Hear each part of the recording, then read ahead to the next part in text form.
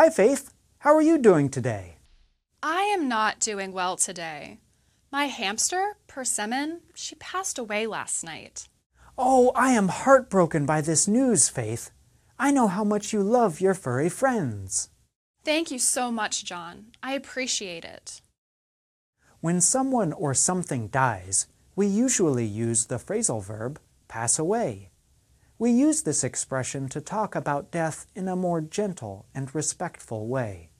To be heartbroken means that we feel sad or hopeless, almost like our heart hurts when something bad happens.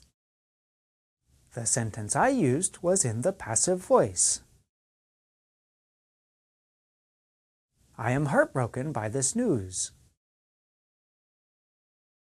But we can change the sentence into the active voice by saying, This sad news breaks my heart.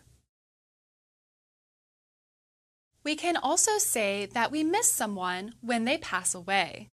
This means that you feel sad and wish that they were still with you. We can use this verb when the person is alive too. Your hamster will be missed, Faith. That sentence you said was in the passive voice and the future tense. To show that we currently miss someone, we can use the active voice by saying, I miss Persimmon a lot. Thank you so much for your kind words, John. And that's Everyday Grammar TV.